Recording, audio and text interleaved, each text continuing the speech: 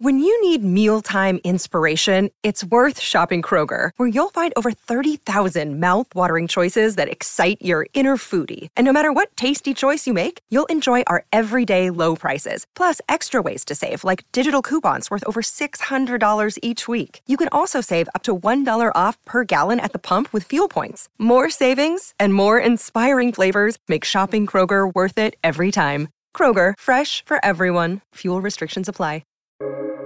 Welcome to the New Books Network.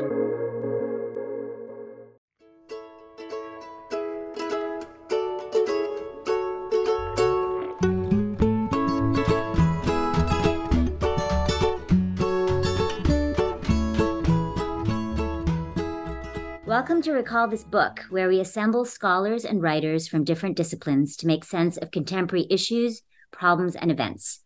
So usually Recall This Book is hosted by Elizabeth Ferry and John Plotz. But today, the podcast has two guest hosts. I'm Ajantha Subramanian, an anthropologist who works on caste and democracy in India and the United States. And joining me is Laurie Allen, who's also an anthropologist who works on liberalism and international law in Palestine and Israel. This is the first episode of a three-part series on ethnonationalism and fascism.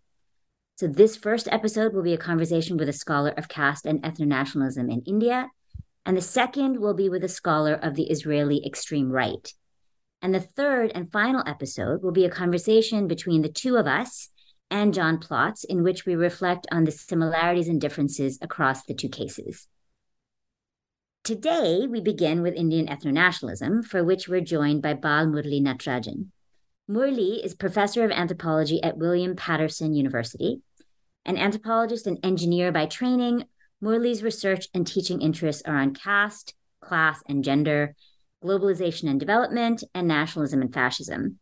His books include The Culturalization of Caste in India, Identity and Inequality in a Multicultural Age, and a co-edited volume with Paul Greenough titled Against Stigma, Studies in Caste, Race, and Justice Since Durban. And more recently, Murli has written essays on vegetarianism and beef eating in India and on Hindu nationalism. And these essays explore the intersections of caste, religion, and nationalism. And Murli has also been very active in South Asia solidarity work in the US, mainly focusing on issues of secularism, human rights, and neoliberalism. So welcome to the podcast, Murli. Thanks so much, Ajantha. Glad to be here. And hi, Laurie. Hi. Okay, so we wanted to start with your book before sort of expanding the frame to talk about ethnonationalism more broadly. So first thing, the book is in many ways a very rich ethnography, right? It's a rich ethnographic account of one particular caste, the Kumhar caste of potters, in the central Indian state of Chhattisgarh. And it offers this account of how the lives and livelihoods of the Kumhars has changed over time. And one of the things that you argue very strongly is that Kumhar elites, so the folks who no longer are practitioners of this craft, have taken to framing caste identity in cultural terms. Right? And for you, there's a problem with this. So I wonder, can we start by you fleshing out this argument for our listeners? So what is the problem? What's the problem with seeing caste principally as a cultural identity? Excellent. Could I take a step back and actually say something about what prompted me to, or what the problem was that I was grappling with in my own head that brought me to this kind of a book. One of the key things that I was encountering in popular discourse, as well as in official discourse, as well as in some scholarly discourse on caste, was what I would say is a liberal understanding of caste from an anti-caste position, which interestingly and very dangerously in some way coincided with a right-wing understanding of caste, with right-wing too thinking of themselves as anti-caste. So I capture this as the five tropes somewhere in the book, mostly in the preface, really, the five tropes that actually face us about caste today.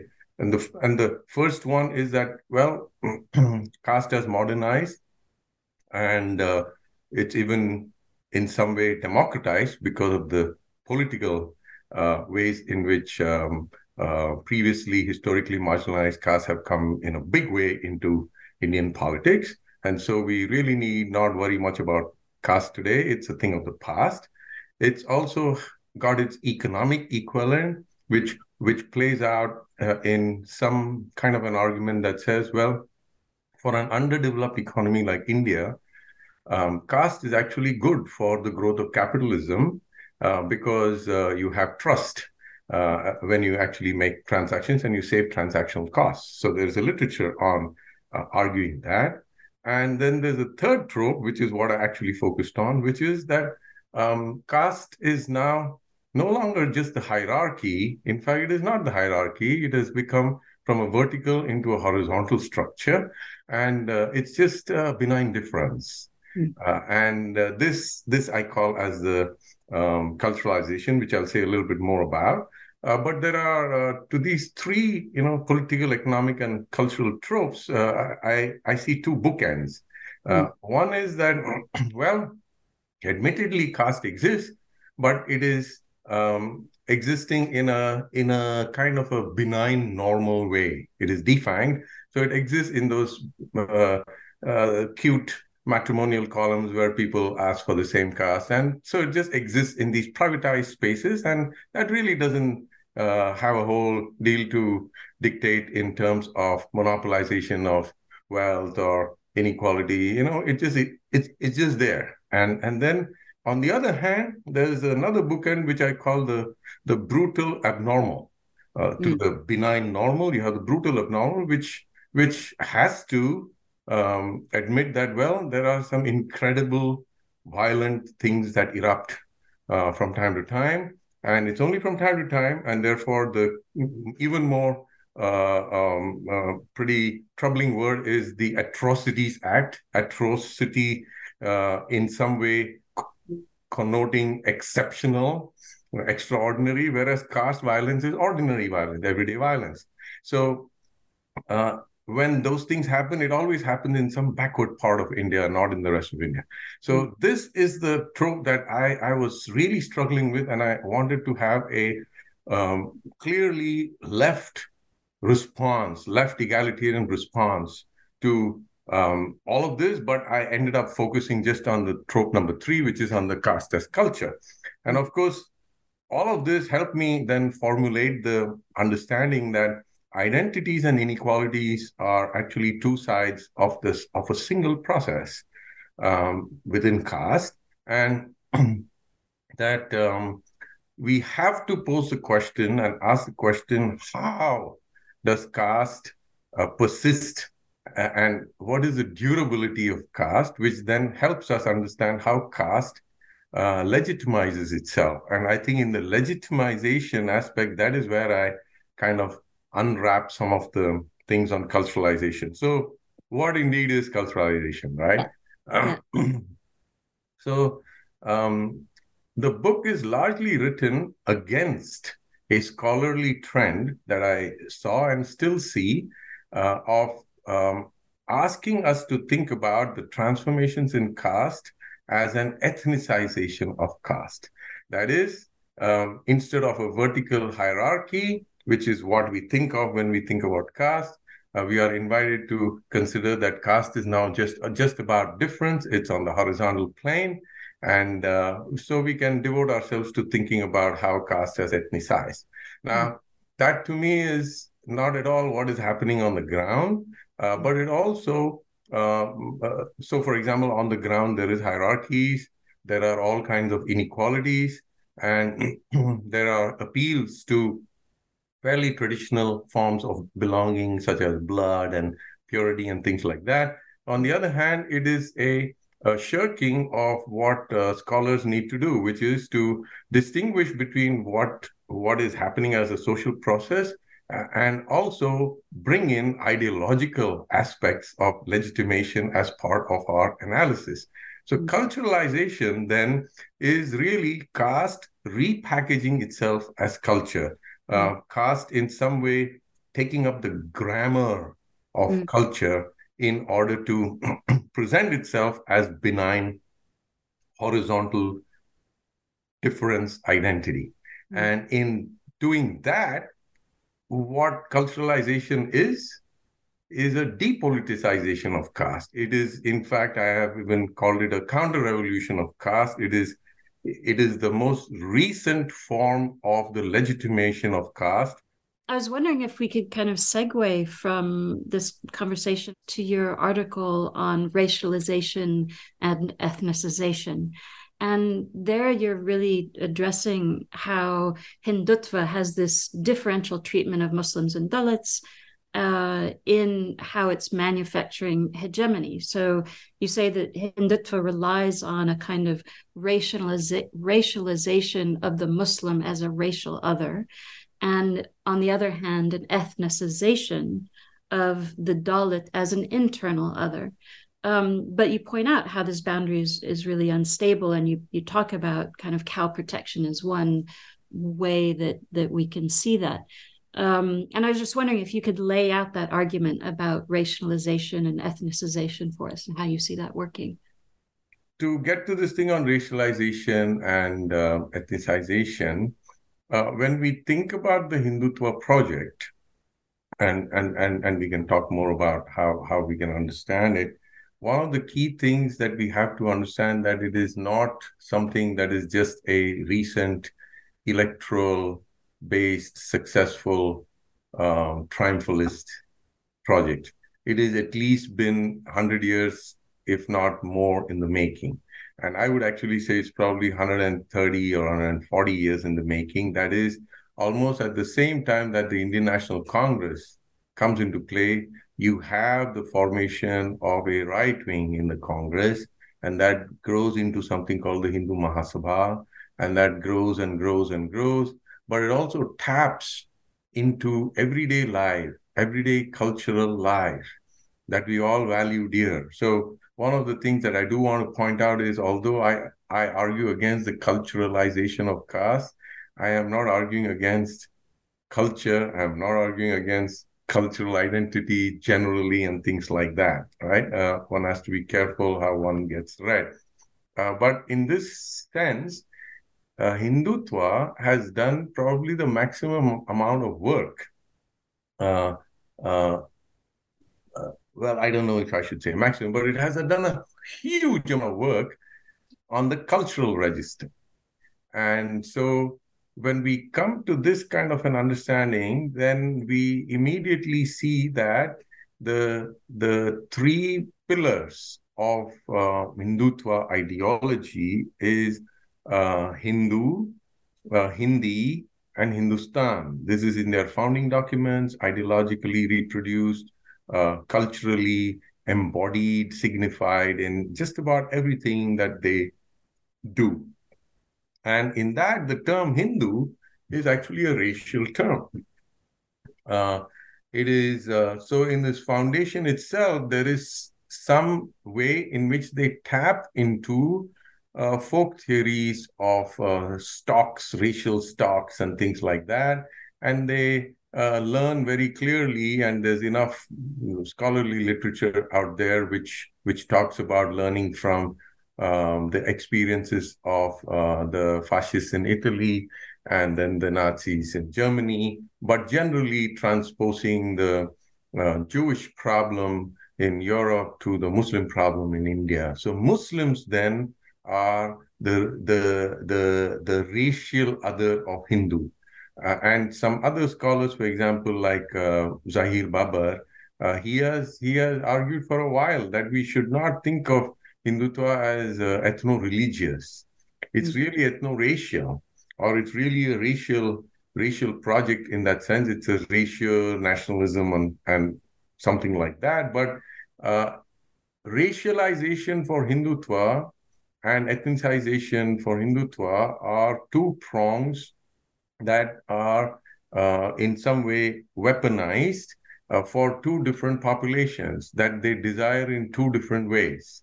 Whereas the Muslim in India, in the project of Hindu Rashtra or the Hindu nation, which is the ultimate project for Hindutva, the Muslim can only exist as a secondary citizen or needs to be excised. So discipline, punishment, and all kinds of oppressive technologies will be and are unleashed on the Muslim, because that is the only way in which Hindu Rashtra can come into being, or so I am arguing is the ideology at work of Hindutva. That is, only Hindus own the nation, which is really Hindustan, which is a territory. And Hindi is the ethno-linguistic hegemonic identity, which is foisted from a language that is actually, in some ways, scholars are fairly clear that Hindi as a language is itself, of recent origins in some way. There are multiple other languages which get kind of fused and counted as if they are all Hindi speakers, but nonetheless, it comes from a particular part of India, which is the plains, the Gangetic Basin and things like that. And so you have a race, a racial identity, a linguistic ethnic identity, and a territorial identity being fused together. Whereas Muslims threaten the idea of a nation that, well, in order to build a Hindu nation, you need to excise us. We are here, and we are a 14 or 15% of the population. We've been here from as long as anybody else has been here. We've contributed in all kinds of ways with our labor. But Dalits are a thorn in a different way. They challenge the idea of Hindu. They actually then challenge Hindutva as to who is this Hindu that you're talking about. We are not Hindus. Of course, a large number of Dalits still continue to be counted as Hindus, and many Dalits do practice certain forms that could be in some way syndicated into Hinduism. The worship of Muruga, for example, who's a god who is very popular in South India. There are lots of Dalits who actually worship Muruga. But the main point here is that Dalits, the only way for Dalits to remain in some way amenable to Hindu Rashtra is for Hindutva to in some way ethnicize them. And this has really nothing to do with Ambedkar's use of the word ethnicize, when he said, well, we need to form a new identity not derived from caste. That is truly ethnicization. And that never really happened, although Ambedkar tried, and he exited Hinduism and therefore tried to make it into a Buddhist or a neo-Buddhist identity. But for Hindutva, they don't get into all that stuff. They just want to say, hey, Dalits are just one of us. They're just a different ethnicity. Caste is ethnicity. We are a house of different ethnic groups. Look how wonderful we are. And we're brothers and sisters. And Dalits therefore need to stay within the house of Hindu Rashtra. But Dalits are recalcitrant. So from time to time, they will be deemed to be as anti-national as Muslims. They will also be deemed to be as anti-national as the even more permanent enemies of Hindutva, who are the left, broadly speaking, party left, non-party left, intellectuals, artists, human rights advocates, anyone who is for civil liberties, anyone who speaks in some way in a voice of dissent can be and is actually put into jail with all kinds of acts of sedition that are from the colonial era. So that is the tricky thing for Hindutva. They don't know what really to do with either Muslims or Dalits, although they know what they want to do with both of them. They want one to leave and they want the other to shut up and put up. There is so much use of religion to whip up popular sentiment, and I mean, it's obviously been very effective, right? Indeed. And somebody like Christophe Jaffrelot, who's like one of the main sort of political scientists, who is working on the Hindu right and has been, for decades. He even makes the argument. I heard him say in a podcast that he thinks that one of the ways that women have been recruited to the Hindu right is via religion, right? That there's a kind of that religious conservatism, maybe paradoxically, has been a real attraction for women. So I'd like to hear you say more about religion and whether this is this a movement that started out as more racial and territorial, but religion has become more prominent as a sort of, as a pivot of difference and as a kind of mobilization tactic? Like, so where is religion in this? I would say that religion has always been part of this, even though you rightly point out that its founders and founding ideologues didn't really get into religion in the sense that we think of as needing faith and devotion. The ones who are actually doing the work of Hindutva, that is, folks who belong to part of that labyrinth network, they largely instrumentalize religion. And I'll just say one last thing, which is probably one of the most difficult and most emotive issues, very much amongst those of us who are in some way self-declared, self-identified anti-Hindutva. I have consistently made an argument that it is the Hindutva project, the project of its ideologues, to equate Hindutva with Hinduism, the religion. I know Jaffrelot has made some argument that early on it was not quite the case, but today Hindutva's project is to speak for Hinduism, the religion, and all adherents to Hinduism, the religion, who are therefore Hindus. And so it would be a mistake to give that away. And so we have to have some way to say you could be a Hindu and Hinduism is not Hindu. You could be a Hindu without being Hindutva, and Hinduism has many aspects to it that have really nothing to do with Hindutva. This should not be a hard task given the incredible myriad of beliefs, rituals that, without ecclesiastical structures, just get packaged as Hinduism. We should remember also Hannah Arendt, who somewhere said, in some ways, the space of religion was vacated by secular Jewish left intellectuals, and I think we need to bear some of those learnings in mind.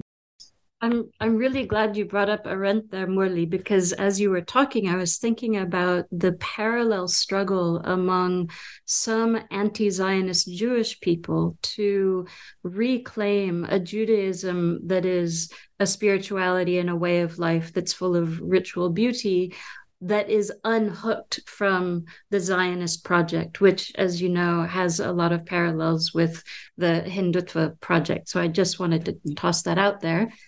I think that this is something which is it's kind of a puzzling thing, right? Like given the heterogeneity of what comes under this umbrella of Hinduism, right? How has Hindutva been so successful at convincing people of this equation between the sort of ethno-territorial conception and religiosity? If you can just talk about where you see the effect of populism in relation to the elitism of Hindutva. Fascinating. I think Hindutva has been successful and it has failed, or it has run up against its own limitations. And in some way, the understanding of populism also that Lori, you talk about Hindutva challenges us to think about what populism could mean, right? And so I want to just place these two things for us to keep coming back in some way. I think I'll start with the latter and then move to the former. So I know Jafar Low's understanding of Hindutva as ethno-nationalism is supremely important, useful, and it comes from probably one of the best scholars of Hindutva that we have today. But I also want to see it as ultranationalism. And I want to make the distinction in a very, maybe simple way, because I think that suffices for now. Whereas nationalism is really about, in some way, bringing people together and building a identity. And I'm again oversimplifying some of that, but just to make hopefully a useful, insightful point. Ultranationalism is actually focused on naming enemies, demanding constant allegiance to be proven and stuff like that. Hindutva is ultranationalism in that sense. It's really not interested in nation building. It might appear from time to time to be for that, but I would argue not at all. And we could do some analysis of materially what wealth has left India since the Hindutva has taken power, what kind of development has taken place, and things like that. So from 2014 to 2019, the election planks are very clear. 2014, there was a hope for development. Vikas is the term that was used in the Hindi language that is hegemonic to Hindutva. That's completely dropped out.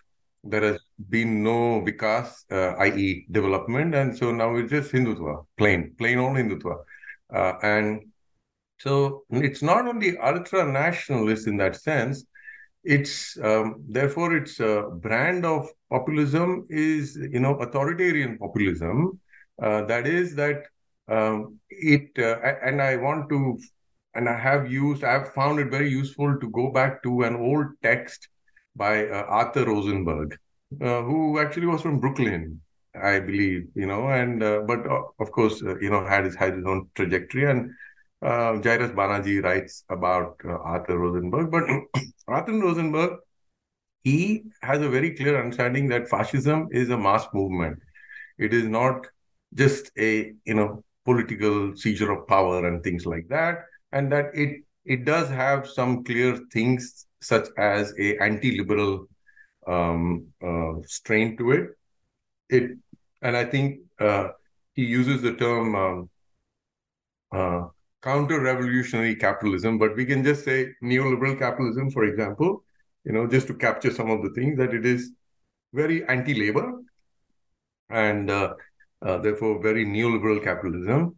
But it also has some interesting other things. That is, it calls for national renewal, and it offers itself as the redemption. And that redemptive power is where I will try to connect with what Ajanta is asking us to think about, right? So there's something about redemption. There's something about, and Stuart Hall, for example, in all his work on the UK and Thatcherism and things like that, one of the things that comes out from there is, well, I mean, there is a crisis in society, but this force comes and it really doesn't address the crisis, but it uses the crisis to offer itself in some redemptive ways for a bunch of other things, and the crisis continues or even deepens. And so it's national renewal with that redemptiveness. And you then very clearly also have a stormtrooper, kind of a paramilitary aspect to that. So all of this comes together. In terms of the sort of populist character of this, Ajanta, right? do you want to say something? What makes it authoritarian populist? So when we think about populism, often it is, I mean, the distinction that's drawn is between the people and the elites. This is not about the people and the elites. This is certainly about an enemy that that the nation is against, and the enemy is named as it's a moving target, right? It can be the Muslim, it can be the liberal, it can be the secularist, it can be any number of things. But the fact that this is a form of populism that is yoked to, counter-revolutionary capitalism, like this is not about class elites. The class elites are not the enemy, right? So can you say a little bit more about the sort of the class character of this form of populism, which is quite different from, say, labor populism, right? Yes.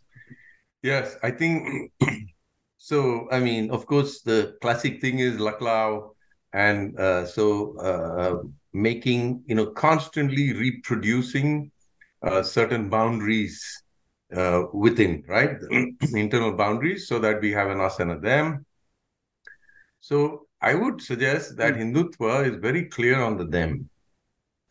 It is having a hard time constructing people. It cut for a second. You said because people are recalcitrant, indisciplined, right? And, they're all over the place. And it's very hard to construct that people with the Hindutva movement. So, and some parts of their commitment to anti-liberalism and anti-labor or neoliberal capitalism makes them have to, come down hard on folks who may otherwise be part of the people, right? And so it's rife with those types of internal contradictions. So if we move from this to what are the successes, why has it been so successful? One thing is that, going back to Hannah Arendt's thing about the house of Hinduism got vacated by a lot of us who thought of ourselves as secular and ended up really, of course, even non-believers, but ended up not paying any attention to, therefore, who's going to the temples, who is attending these discourses and sermons. When I was doing fieldwork, yes, one of those radical, militant, right-wing women, Sadhvi Ritambara,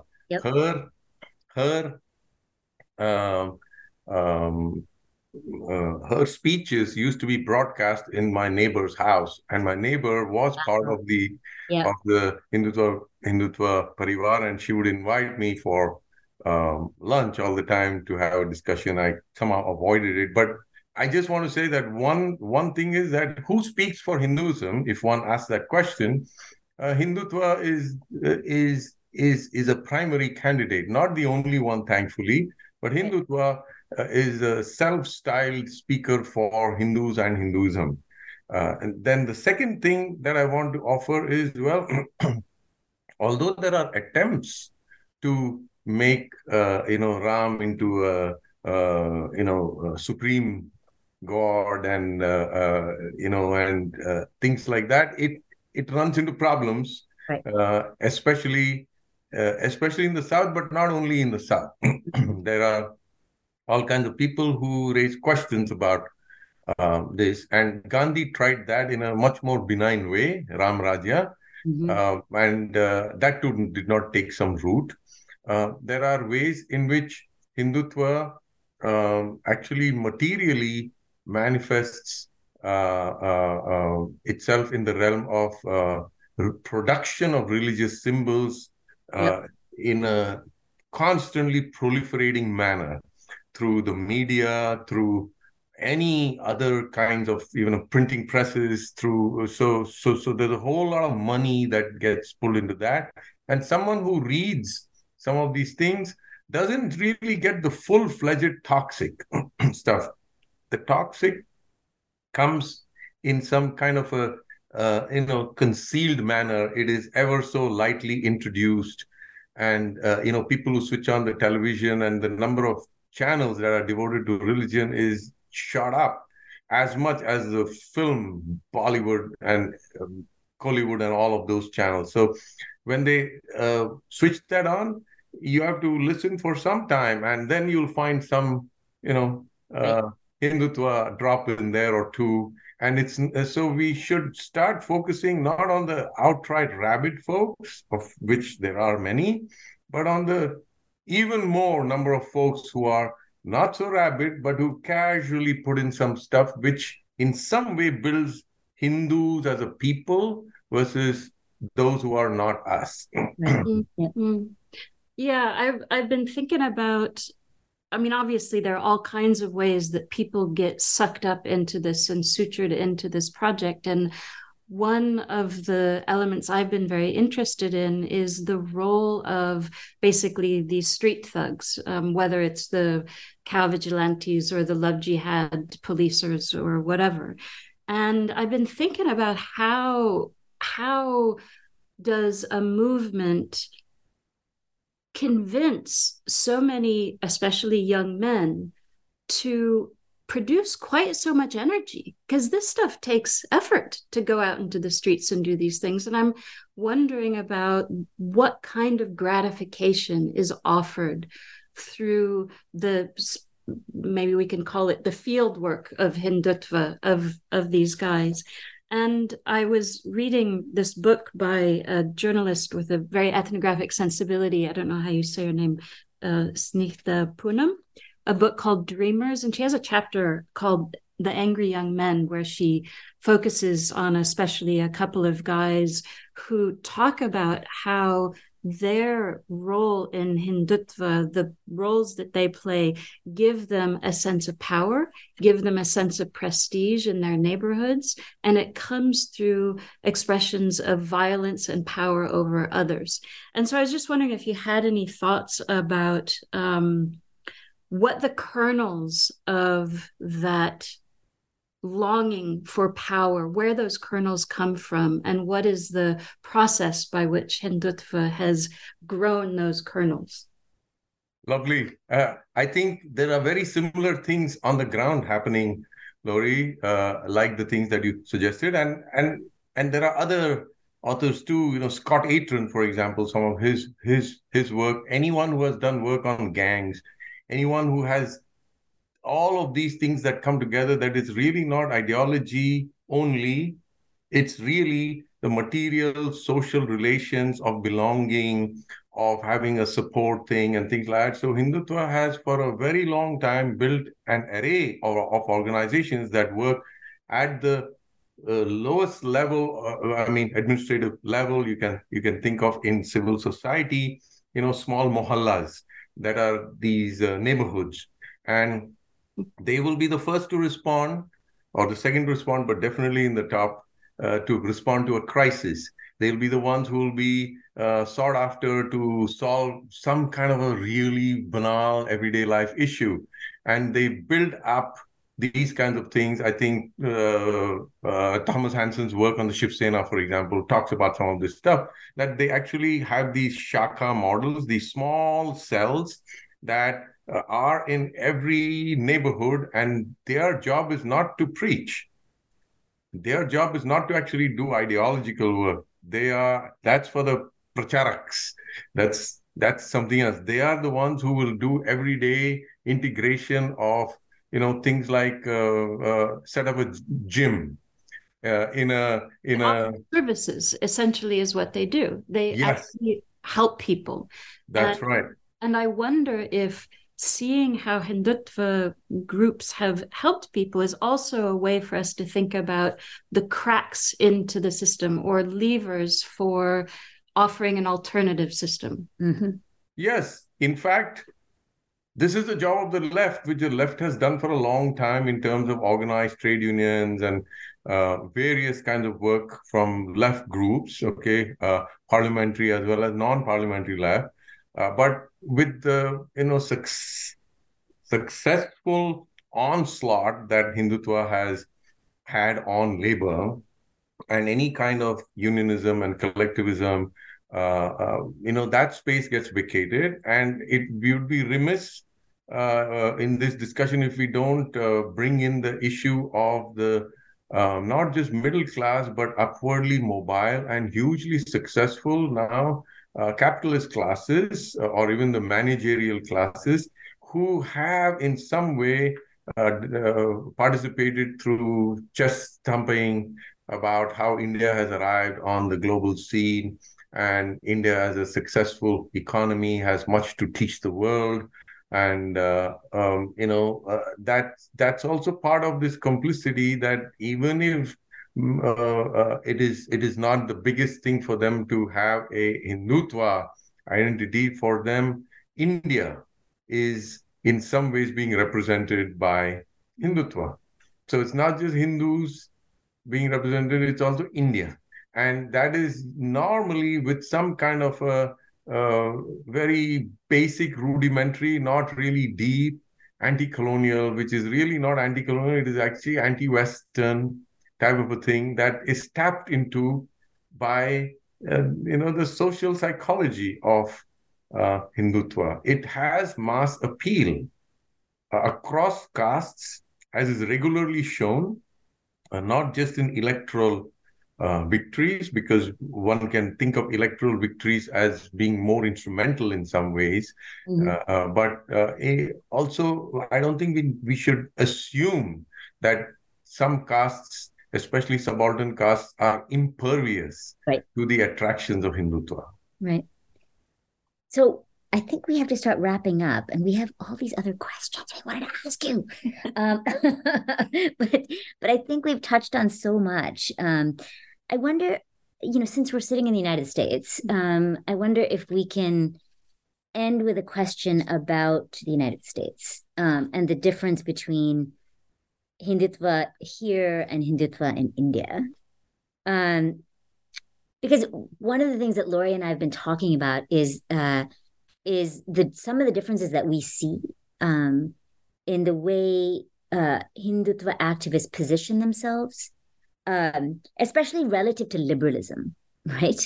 And maybe we can call it multiculturalism as well, which is how we started this conversation. So Hindutva discourse in India doesn't even bother to claim a kind of liberal mantle, right? In fact, it's anti-liberal, and very explicitly so. And conversely, when you look at the United States and the way these activists position themselves, they're making use of liberal ideals, right? Institutions. And institutions, right? They deploy the sort of language of religious tolerance, of minority rights, all sorts of things. They're using the courts, right, to sort of argue for, on the grounds of sentiment, right? Hindu sentiment. They're using identity politics. So is there, what do you make of this kind of two-pronged approach, right? To be sort of properly liberal subjects in one context and to be virulently illiberal in the other. Can you say something about that? Like, is there a sort of contradiction here that those of us who are trying to combat Hindutva can utilize, right? I'd like to end on a more hopeful note, right? About sort of path, about kind of oppositional strategy. Don't misunderstand us. We don't think that liberalism is the answer. Yes. But it's just when we look at these very sort of different ways of positioning, right, this movement in the two contexts, what can we learn from that? Yeah, I think there is a documented history of material aid that goes in the form of money, hard money, and we've called it the saffron dollar in some of the works that have come out on actually documenting that, the amount of money that goes from here to various organizations that belong to the Hindutva family of organizations. So I just want to say that is the foundational material reality, let's say, if not foundational. Right, you got to follow the money. Yeah. That's right. So having said that, yes, there are contradictions, and yes, there are ways in which we can push at those contradictions because of precisely the fact that there are many an increasing number of elected representatives of Indian origin and a very clear clear and maybe growing set of Indian origin people, and hopefully little more heterogeneity than before, who are now in the upper echelons of corporate America. Apart from that, we have, of course, the vast numbers of middle range managerial software, but also working class populations of South Asian origin, Indian origin in this case.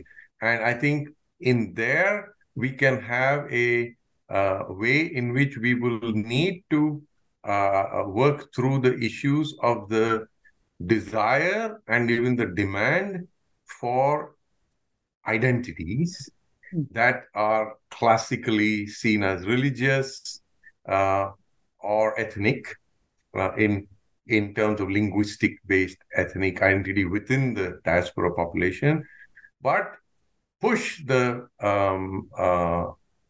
argument that one cannot benefit from liberalism here while supporting some kind of deeply anti-liberal project there. And I don't see any other way in which we can do this. It is even more important for us to be anti-caste, but not anti-Hindu. And the right wing, therefore, then will trip on their own petard, whatever, when it comes up with the Hindu phobia. And that's the kind of strategic politics one needs to arrive at. I am afraid we are not there yet. Yeah. When we do anti-caste politics here, it frequently gives fuel for the right wing. And can we do it in a different way? I believe so. And it's not only logically possible, it is actually strategically necessary. So that is one way. And then we can also rein in, I think if we follow the money and put pressures in particular ways, we can rein in that kind of a flow that should never cease. Nobody who is in the US should be seen as supporting some completely vile action somewhere else and then pretend that we don't know about that, because this is increasingly being made visible by some very arduous scholarship that is coming out with all of that. Excellent. Hear, hear. All right. Okay. So sadly, podcasts have to end. They can't be endless conversations, but I hope this is the beginning of a longer conversation, Murli. That yes, you. I have thoroughly enjoyed meeting both of you, and I wish we had some time to meet John too. Yes. Well, maybe we'll all converge in real time somewhere, in a real place. So just before we wrap up, we would like to thank all the listeners of this podcast. We really appreciate you for being with us for this hour, and really hope that you will join us for the next 2 episodes, because this is a 3-part series. So thank you so much, Murli. Take care and be well. Thank you. Bye. Bye-bye. Thank you. Recall This Book is the creation of John Plotz and Elizabeth Ferry. Sound editing is by Kamaya Bagla, and music comes from a song by Eric Chaslow and Barbara Cassidy. We gratefully acknowledge support from Brandeis University and its Mandel Center for the Humanities. We always want to hear from you with your comments, criticisms, or suggestions for future episodes. Finally, if you enjoyed today's show, please forward it to 5 people or write a review and rate us wherever you get your podcasts. Thanks for listening.